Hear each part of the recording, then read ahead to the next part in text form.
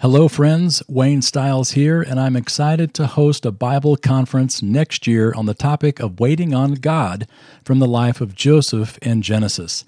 The dates are June 12 through 15, 2025, and the conference is going to be at the beautiful Glen Eyrie Conference Center in Colorado Springs.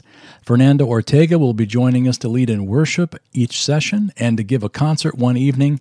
More information and registration is going to be coming soon, but mark your calendar for June 12 through 15, 2025. This episode of Live the Bible is brought to you by Walking the Bible Lands. If you haven't been to Israel yet, or you'd like to relive your tour, these on-site videos are the next best thing to being there. Check it out at walkingthebiblelands.com. Hello, and welcome to Live the Bible. My name is Wayne Stiles, and this is the weekly podcast that helps you connect the Bible to your life. In this episode, we're going to see Jesus as our model of dealing with life now until what we've been waiting for shows up. I am confident that you'll be able to apply this podcast this week, if not today, because like Jesus in the Jerusalem temple, you're going to be misunderstood, misquoted, and even labeled a misfit, even rejected by others. How do you deal with that? Well, Jesus shows us. I'll be back in a bit with more, but for now, let's get right into this week's podcast. You know, we're in the Passion Week, but we are nowhere near the end. We've still got 4 or 5 chapters here, at least 4 chapters in Mark, which takes a while to get through. I don't know if you've noticed as you've gone through the Gospels in your life, or if you have read through what they call a harmony of the Gospels, which is where they arrange all the Gospels together sort of in side by side so you can see what Matthew says, and what Mark says, and what Luke and John sort of at the same time. And when you do that, one of the benefits of it is finding where the Passion Week begins. And when you do that, you see that it takes about a third of all of the Gospels is related to the Passion Week. It's the week that changed the world because it is so important because of what Jesus did in that week. And all of Mark has led up to this moment, which is the Passion Week. It would take quite a while to review the whole book, obviously, but if you just think back through it with me, it's helpful to review where we've been so far in the Gospel of Mark. Jesus appeared on the scene from the very beginning, sharing that the kingdom of God is at hand. And he basically said, the kingdom of God, the long-awaited promised kingdom that the Old Testament looked forward to, it's at hand, it's near. The potential for it beginning is very close. And he proved that he indeed was the one that could inaugurate that kingdom by performing miracles. And the miracles that he performed were things that had never been done before. Opening the eyes of the blind, raising the dead, people who were lame beginning to walk, those who had leprosy, an incurable disease, all of a sudden by his mere touch, they're healed. And so what Jesus does is give a preview of what the kingdom is going to look like. That by him healing people, he shows the kingdom that I promised, this is what it's going to look like in that kingdom. I can deliver on the promise. Unfortunately, the religious leaders looked at Jesus' miracles not as from the power of the Holy Spirit, but as from the power of Satan. And Jesus, realizing this, begins to change his emphasis from offering the kingdom to Israel now to preparing these 12 unknowing disciples for an age called the church. God's plan B, which was really plan A all along, what the Apostle Paul calls a mystery. And in that time of training those disciples, which, by the way, he's also training us, primarily those chapters were in Mark chapter 8 through 10, where 3 times in those 3 chapters he introduces his death, his burial, and his resurrection to these disciples. Every time they reject it. And instead they opt for the kingdom or for some aspect of the kingdom, particularly their own greatness. So Jesus is trying to teach these men that the way up is down, that the way to be great is to be a servant, is to be like Jesus Christ. And then they enter Jerusalem, Well, last time we were together with the Gospel of Mark a couple of weeks ago, we started here in chapter 11 at the triumphal entry.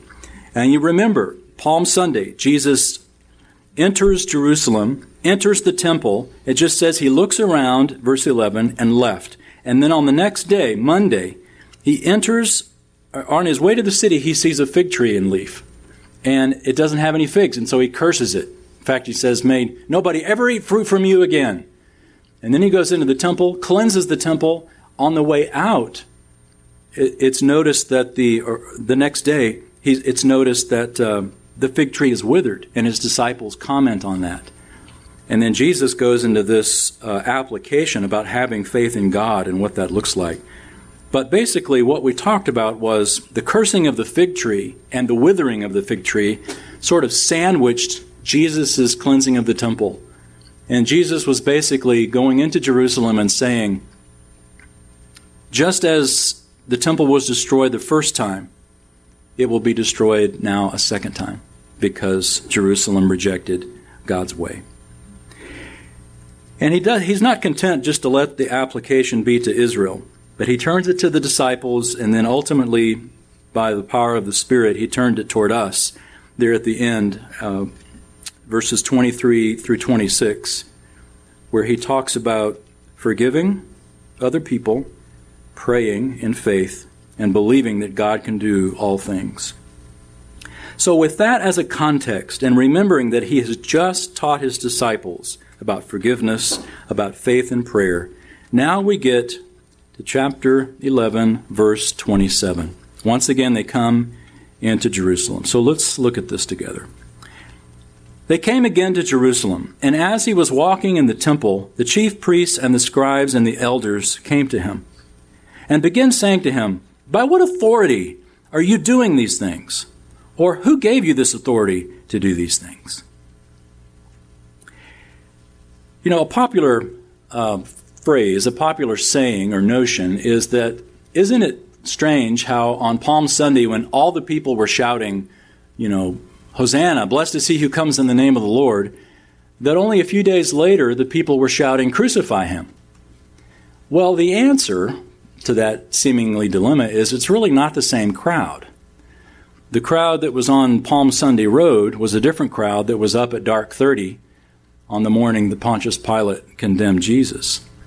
But I mention that to say we're talking about two different crowds, but here in verse 27, we're talking about a group of people that we are going to see again, and it is the exact same group. Notice Mark says the chief priests and the scribes and the elders. Now, look for a second at chapter 15, verse 1, and see if you don't hear a little déjà vu. Chapter 15, verse 1, early in the morning, the chief priests with the elders and the scribes and the whole council, meaning the whole Sanhedrin, immediately held a consultation, etc., and they go on to condemn Jesus. So don't forget who these people are that Jesus is talking to. Jesus is talking to these religious leaders who will, the same group, in a matter of days, literally 3 days later, are going to condemn Jesus to death. They come to Jesus, and notice they approach him as he's walking in the temple. And they began to say to him this question, by what authority are you doing these things? Well, what are these things? Well, this is why it's helpful to review. Remember, Jesus came in just the day before and cleansed the temple. Not only did he cleanse the temple, but he began to say some very harsh things to the religious leaders. He says, back in verse 17, my house shall be called a house of prayer for the nations, but you have made it a robber's den. The chief priests and the scribes heard this and began seeking how to destroy him, for they were afraid of him, for the whole crowd was astonished at his teaching. That's these things that they're asking about. Who gave you the authority to come in here and start knocking over tables and telling us our business? By what authority are you doing these things? The issue here is authority. And really the question, the implication from their question is that we're the ones in authority here. We never gave you authority to do this. Who gave you authority to do this? Or like someone says to those of us, who start getting bossy, who died and made you king? Of course, with Jesus, he did. So, who gave you the authority? Well, Jesus answers their question with a question. Verse 29. Jesus said to them, I will ask you one question, and you answer me. And then I will tell you by what authority I do these things. Was the baptism of John from heaven or from men? Answer me. Now, once again, the issue is authority. First time they were asking Jesus' authority. Jesus, where do you get the authority to do what you're doing? Jesus spins that and says, let's first talk about John's authority. Where did John's authority come from? Was it from heaven or from men? Now keep your finger here in Mark 11 and look back at chapter 1. And let's look at what chapter 1 says. Chapter 1, let's start in verse 9.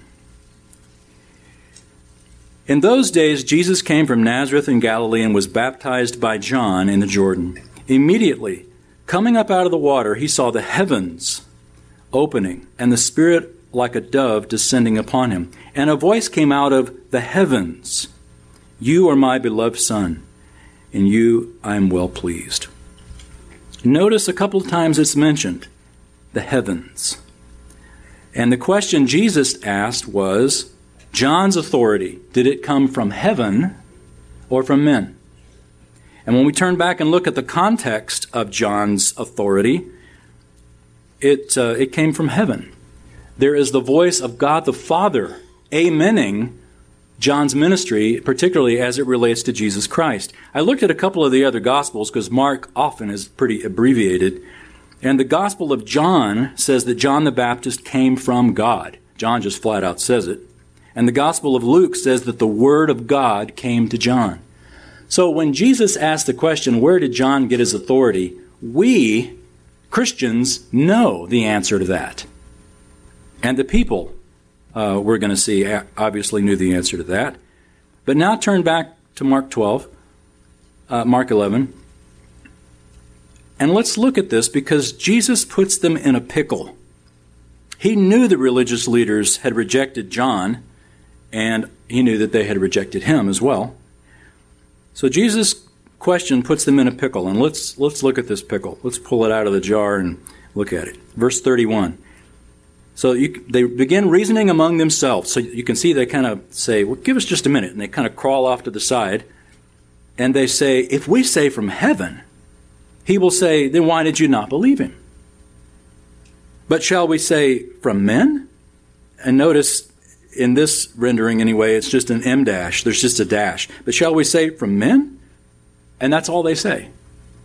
Because Mark goes on to say they were afraid of the people, for everyone considered John to have been a real prophet.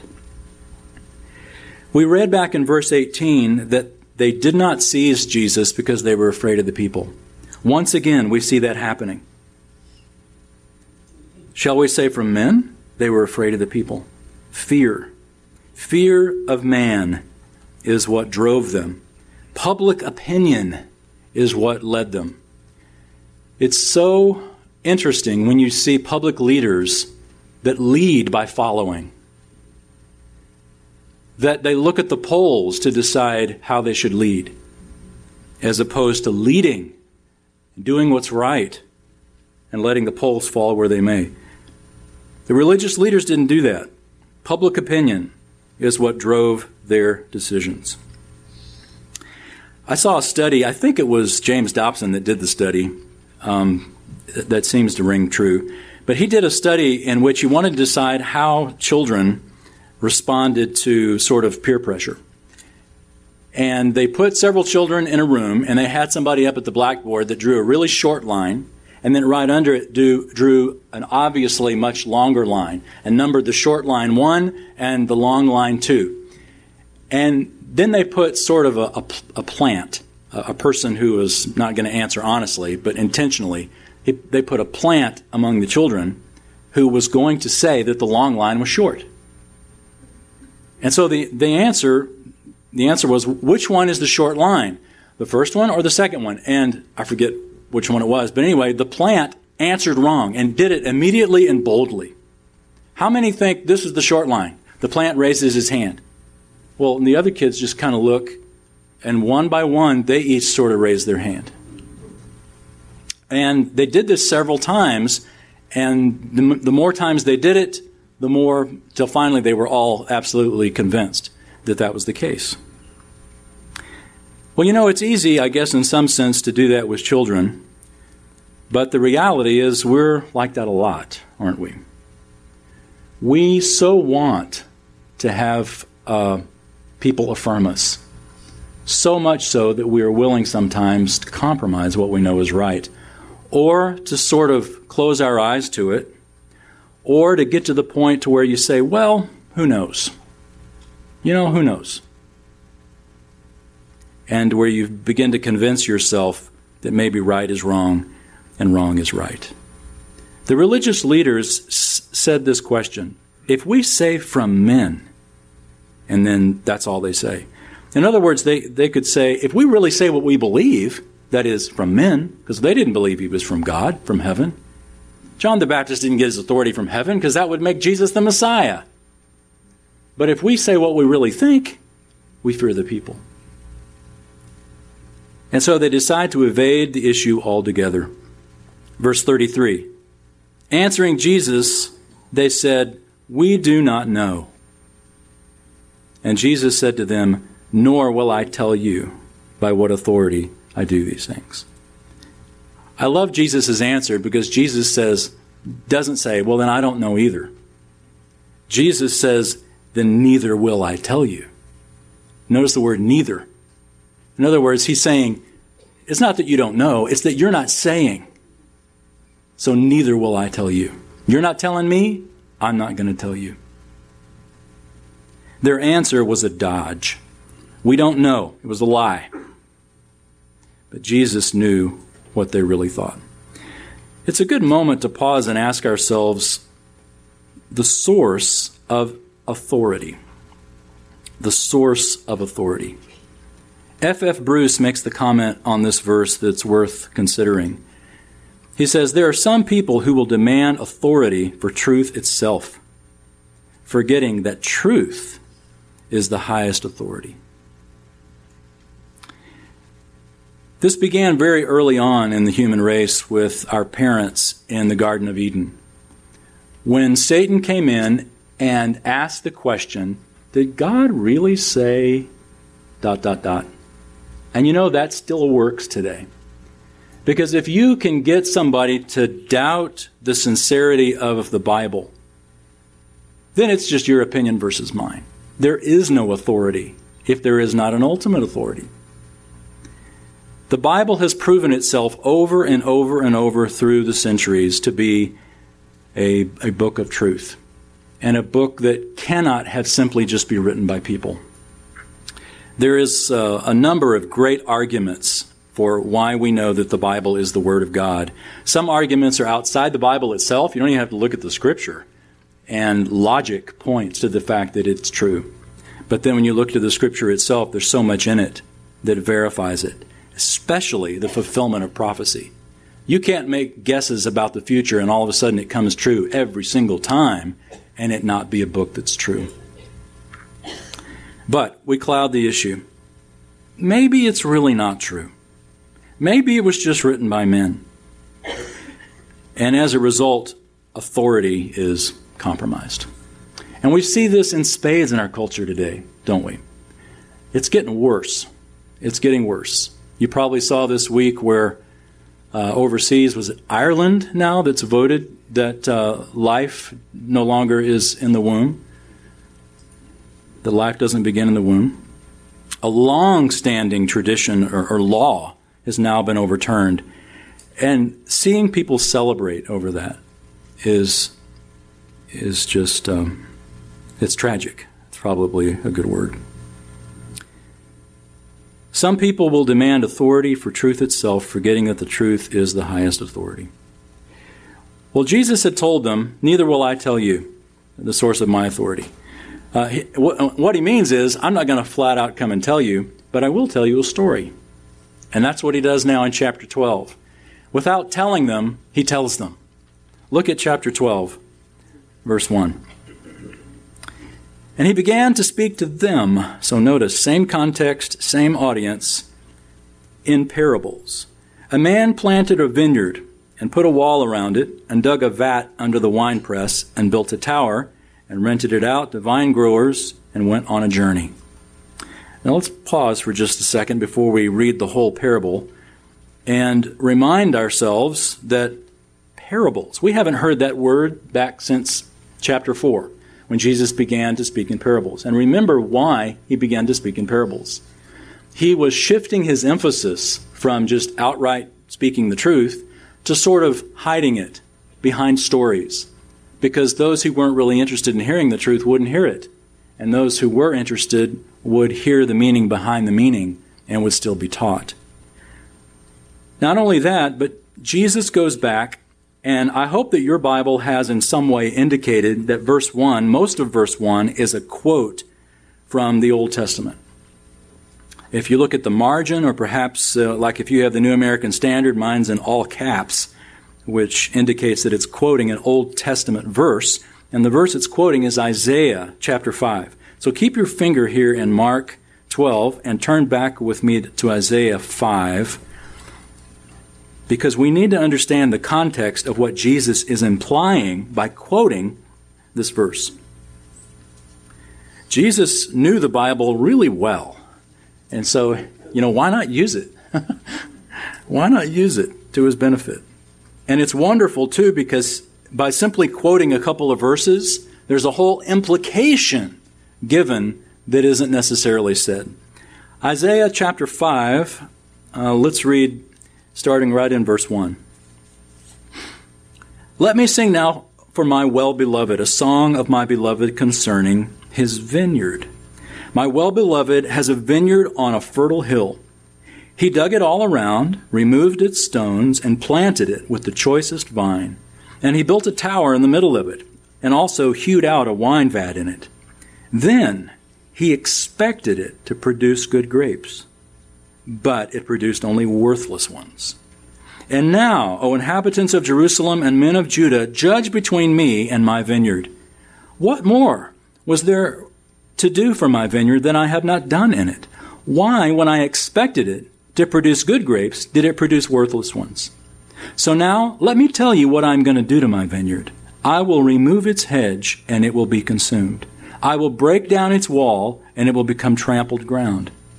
I will lay it waste. It will not be pruned or hoed, but briars and thorns will come up. I will also charge the clouds to rain no rain on it. For the vineyard of the Lord of hosts is the house of Israel, and the men of Judah his delightful plant. Thus he looked for justice, but behold, bloodshed. For righteousness, but behold, a cry of distress. Hey everyone, Wayne here. One recent survey revealed that 99% of those who journey to Israel say it had a profound impact on their spiritual life. I've experienced that personally, as well as every other person that I've had on one of my tours. And I'd like you to experience that as well. Registrations have just opened for my fall 2020 tour to Israel with an optional pre-tour to Egypt. Check out all the details at waynestyles.com/tours. I hope you'll join me. And now, back to the message. Thus he looked for justice, but behold, bloodshed. For righteousness, but behold, a cry of distress. So that's the context. In the time anticipating the destruction of the first temple, Isaiah speaks for God and compares Israel to a vineyard that God worked to produce it. And I love the words that it says God did all he could to make it fruitful. He even removed the rocks. If you've ever been to Israel, there are rocks everywhere. That is one place I would not want the job of being the rock remover. I mean, there are rocks everywhere. And so to remove the rocks is in itself a picture of what hard work God did with Israel to prepare them to be fruitful. And notice in verse 2 it says he expected it to bear fruit. That's important to notice. That the Lord would do all these things, and yet Israel would bear no fruit. And as a result, he says he's going to remove a couple of things. First of all, he's going to remove its protection. He's going to take away the wall that surrounds it, and he's going to let, by implication, the critters get in and infestate it. He's also going to take away its provision. There'll be no rain. So he takes away the protection, he takes away its provision, and as a result, he lets the natural unfolding of the consequences occur. Remember, Jesus used a similar, you can go back to Mark now, Mark chapter 12. Jesus used a very similar picture just the day before with the fig tree, didn't he? He went to it expecting to find fruit, but there was none. As a result, he cursed it and he said, no one's going to eat fruit from you again. It's the same thing Isaiah said. It's the same idea. And it's ironic that Isaiah, again, is predicting the destruction of the first temple, and Jesus said what he said regarding the fig tree, quoting Jeremiah and the destruction at Shiloh, etc., anticipating the destruction of the second temple. So Jesus is quoting the Old Testament, implying that the destruction of the temple that they're standing in is going to happen as well. Well, we just got to verse 1 in this parable. Let's continue, because you're going to see the exact same thing occurring as Jesus goes on. So verse 2. At the harvest time, he sent a slave to the vine growers in order to receive some of the produce of the vineyard from the vine growers. They took him and beat him and sent him away empty-handed. Again, he sent them another slave, and they wounded him in the head and treated him shamefully. And he sent another, and that one they killed. And so with many others, beating some and killing others, he had one more to send, a beloved son. He sent him last of all to them, saying, they will respect my son. But those vine growers said to one another, this is the heir. Come, let's kill him, and the inheritance will be ours. They took him and killed him and threw him out of the vineyard. Now, when you're reading a parable, you don't want to try to make it walk on all fours when you're interpreting it. Typically, a parable has one big meaning that's a takeaway. Now, sometimes you can compare some of the details and actually make one-to-one relationships, but typically, a parable, you don't want to try to assign a meaning to every little detail of a parable, because that isn't what a parable is used for. Typically, it's to communicate one big truth. But occasionally, there are some details that are clearly there. And I think they're there to give us insight into the big truth. And that's the case with this parable. Notice it said in verse 6, he had one more to send, a beloved son. Now, I didn't make a big deal of it when we read it in chapter 1, but this isn't the first time we've heard that word, beloved son, in Mark. Who said beloved son before this point? God, the Father, at Jesus' baptism. This is my beloved son, in whom I am well pleased. Okay, here's a bonus. What's the other time in the Gospel of Mark that we've heard that phrase, beloved son? At Jesus' what? Transfiguration. Right. And once again, who said it? God the Father. So we have God the Father at his baptism saying, this is my beloved son. God the Father at his transfiguration saying, this is my beloved son. And now we have Jesus in this parable saying that the owner, or literally in the Greek, the Lord of the vineyard, says, I will send my beloved son. Well, who is he referring to? Clearly Jesus is saying, me. So once you get that anchor in the parable, then the rest of the meaning of the parable begins to make sense. If verse 6 is referring to Jesus as the beloved son, who was not respected, as we know what's going to happen, he is the heir of the vineyard of Israel. He was killed and rejected. Then those prior to Jesus, we know, would be the prophets, But particularly, I don't know which one we could try to assign, but the context we've talked about John the Baptist, one of these others is John the Baptist. And especially when you talk about the context of beloved son, because John was there at that time when that phrase was used. So rejecting Christ has its implications. Look at verse 9. Jesus gives a conclusion. What will the owner of the vineyard do? He will come and destroy the vine growers and will give the vineyard to others.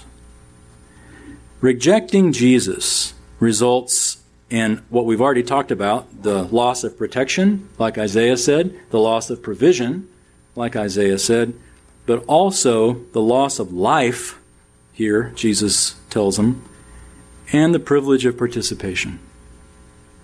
That generation of Israel lost the privilege of ushering in the kingdom of God.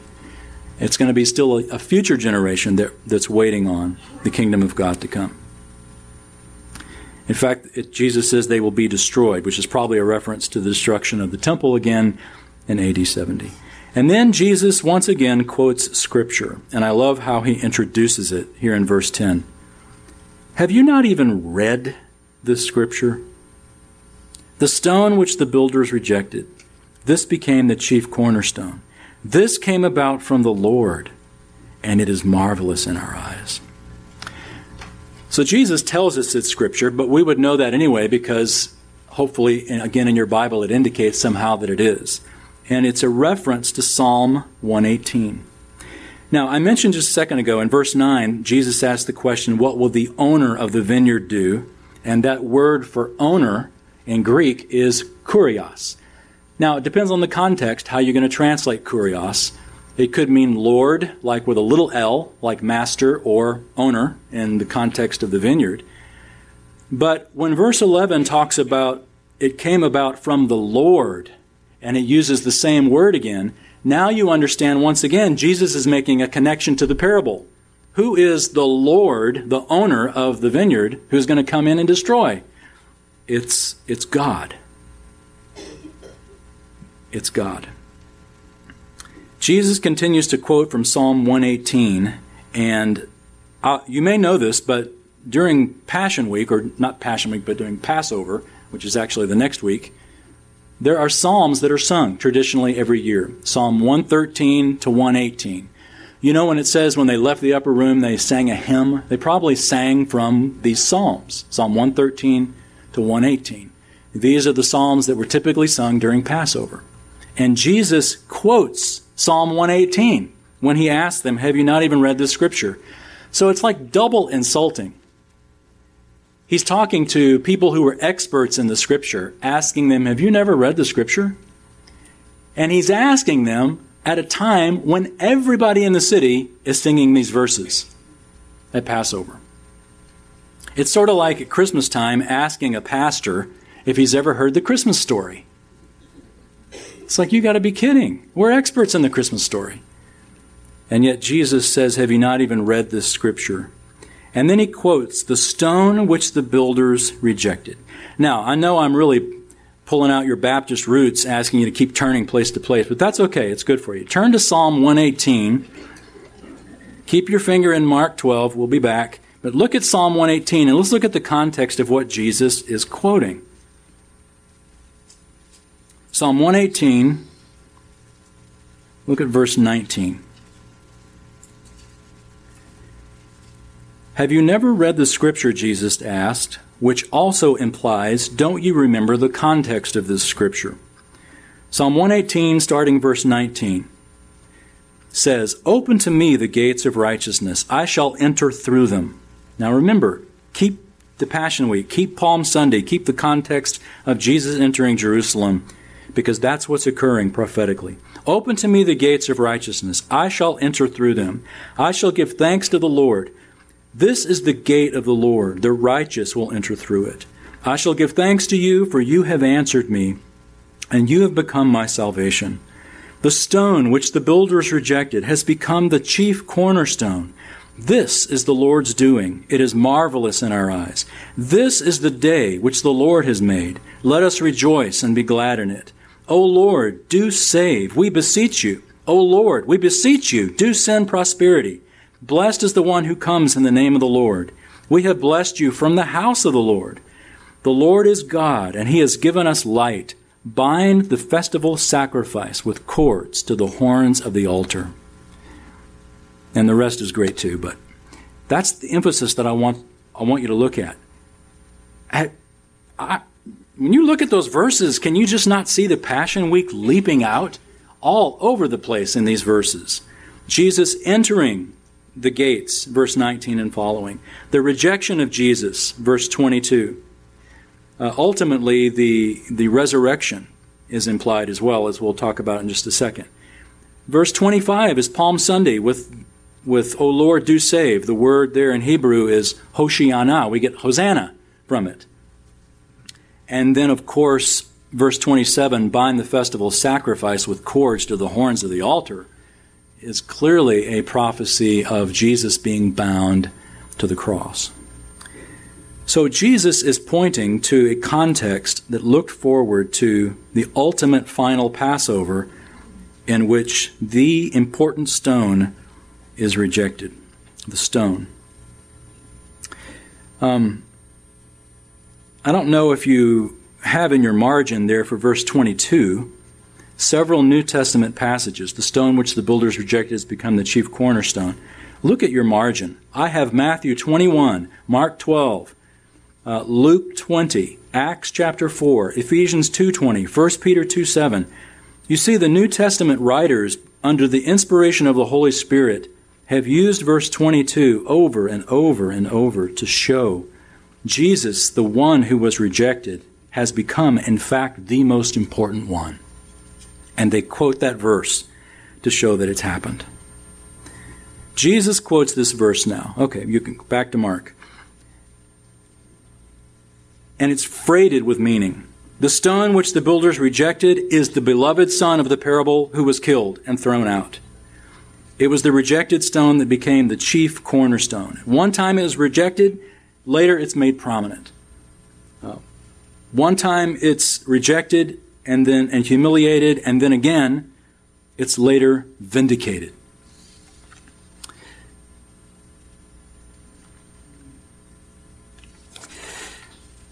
Let me ask you a question that gives direct application to this passage. Because what's true of Jesus is true of you and me. Have you been in a context in which you are, because you have stood for what's right, been rejected? Unlike the Pharisees who fear men, fear people, and go with the flow of the crowd rather than saying, you know what, this is what we think. Have you stood strong like Christ did and actually spoke the truth? And it backfired on you? By backfiring, meaning people didn't like it. Are you waiting for some kind of a vindication?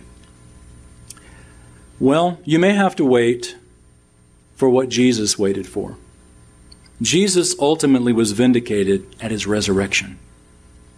And that may be what you're waiting for too. You may go your whole life without anybody knowing the truth of what happened. But one day, there will be vindication. The stone which the builders rejected, that's the present state. That's the present place of rejection. This became the chief cornerstone. That's a future vindication. And notice, this came about from the Lord. Ponder that for just a minute. That the Lord would have such a sovereign working over your life to allow you to be rejected, to allow you to be hurt, to be placed in a place where you would not have chosen that. And yet, God allowed it. Why? Because there's going to come a point at some time, maybe your resurrection, maybe in this lifetime, we don't know, when it's going to turn. And the rejection turns to vindication for you, and you realize it came about from the Lord, and then the end of verse 11 becomes the truth that you marvel at. It is marvelous in our eyes.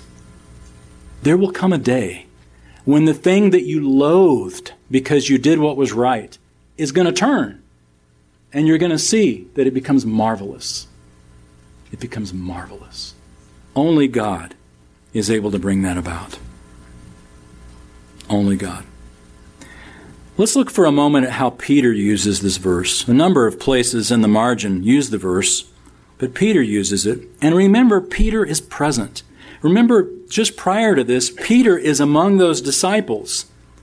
Back in verse 21, he says, Rabbi, look, the fig tree which you cursed is withered.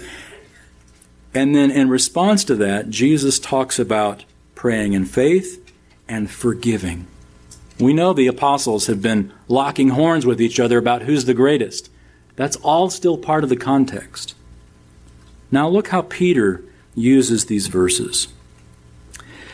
Keep your finger in Mark and turn to Acts chapter 4. This is after the resurrection, after Peter goes, oh yeah, and gets it. Acts chapter 4, starting in verse 8. And he's talking to the same people who ultimately took Christ's life.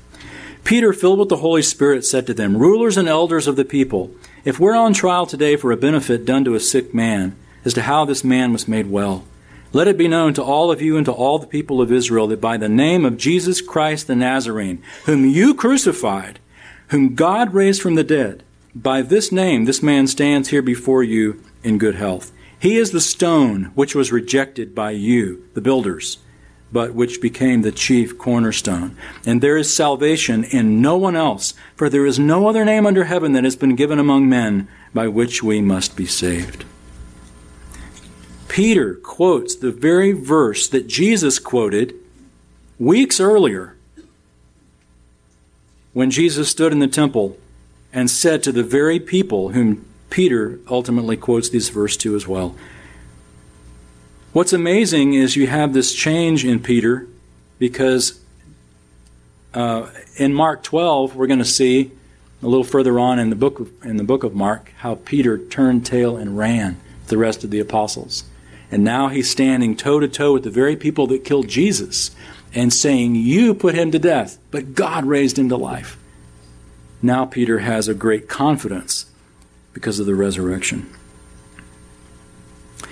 But the reason that I point this out here is in verse 10 where he says, you crucified whom God raised from the dead. It was the resurrection that vindicated Jesus as being the Son of God that he said that he was. It was the resurrection. All right, one more spot, and then we'll go back to Mark for good. Look at 1 Peter chapter 2. We saw how Peter used it in Acts 4. Look how he used it in 1 Peter chapter 2.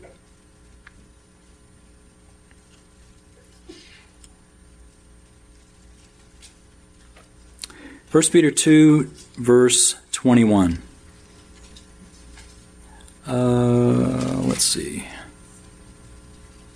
That's not right. 2:7. That's good. Actually, back up. Look at 2:6. He says, for this is contained in Scripture. Behold, I lay in Zion a choice stone, a precious cornerstone. He who believes in him will not be disappointed. This precious value then is for you who believe. But for those who disbelieve, the stone which the builders rejected, this became the very cornerstone, and a stone of stumbling, and a rock of offense. For they stumbled because they're disobedient to the word, and to this doom they were also appointed. So Jesus, we're told, was the one who was rejected. In that same context, look down a few verses later at verse 23. And boy, this has application for your life written all over it. While being reviled, he did not revile in return. While suffering, he uttered no threats. But here's what Jesus did. Kept entrusting himself to him who judges righteously. Now again, we're coming back to that situation in which you haven't been treated well, or there's something unjust. What do you do? What do you do when nobody knows the truth? You do what Jesus did. While being reviled, he did not revile in return. While suffering, he uttered no threats. What did he do? he kept entrusting himself to him who judges righteously, knowing that one day he'd be vindicated. And the same is true of you. In chapter 4 of this same book, verse 19, Peter gives one more application that's relevant. Chapter 4, verse 19. Therefore, those also who suffer according to the will of God shall entrust their souls to a faithful Creator in doing what is right. There's that phrase again. Entrusting their souls, just like Jesus did. All right, back to Mark, and we won't do any more flipping around. Look at the conclusion. All of the implication of what Jesus has said, and the conflict that he had with them at the end of chapter 11, and the parable that he told of them now here in chapter 12. Look at the conclusion now in verse 12. And they were seeking to seize him, and yet they feared the people, understanding that he spoke the parable against them. And so they left him and went away. They wanted to get rid of him because he told the truth. He told the truth. Years ago, my dad and uncle and I went to see a movie. It was a Sylvester Stallone movie. I won't tell you which one it was because it's not a good movie. It's not one I'd recommend, I'd say, but the point of it is still good. We went to see this movie, and this was back when I was still young enough that my dad would buy my tickets. Toward the end of his life, I bought his tickets. But we were there, and we got there in plenty of time to see the movie. Got there plenty early, bought our tickets, went in, but it was already playing. And, oh, great. So we go and we sit down and we watch. Sylvester Stallone comes around the corner with his gun, shoots the bad guy, and then the credits roll. We weren't in there 5 minutes to realize that we had come in to watch the end of the movie. And it was one of those twist endings to where it's like, it would have been great to not have seen this. But then you realize, wait a minute, it's great to have seen this. Because now, as we stayed and watched the whole movie again, we knew how it was going to end. Exactly how it was going to end. And so the challenge then became, or the entertainment then became not, is he going to make it? We know he's going to make it. We've seen the end. The entertaining part of it is, how is it going to work out? Because so many times it got to where, it looked like it was an impossible situation. But we knew the end. Nobody's worrying. My dad, my uncle, and I, this is going to work out just fine. And it did. It was the same ending once again. I've never forgot that. And mostly I've never forgot it because if you want to peek ahead to Revelation chapter 22, you know the end. We do. We win. And Christ has already shown us that we win because of the resurrection. The resurrection vindicated Jesus, and my friend, that's a premonition, a pre-truth of your resurrection and your vindication. Whatever it is you're struggling with right now, whatever it is that's in your life that isn't right, one day, it will be made right. And all of the tension that you feel will be completely resolved. You will have, as Jesus quoted, it came about from the Lord, and it is marvelous in our eyes. Okay, let's pray. Thank you, Father, for the Bible, for our authority, that we are not left here on our own to wander around and take a vote of what's right and wrong, but we have before us the eternal and living Word of God that gives us insight not only into the truth out there, but the truth in our hearts, that we are desperately in need of a Savior, one who died on the cross for our sins. And by simple faith in Jesus Christ and what He did for us, all of our sins can be forgiven. Thank you for the resurrection that vindicated Him, that gives us an insight into the resurrection one day that will vindicate us as well. So with trust and gratitude we pray in Jesus' name. Amen. Well, thanks for joining me for this episode of Live the Bible. I can't tell you how often this passage has encouraged me when people have rejected me. Family, friends, co-workers, even pastors are going to reject us at times. And Jesus models that we can trust God who sees it all. One day, all we've been waiting for will occur. We can trust God until then. Next time, Jesus will show us the most important thing in life and how to make it happen. Until then, live the Bible.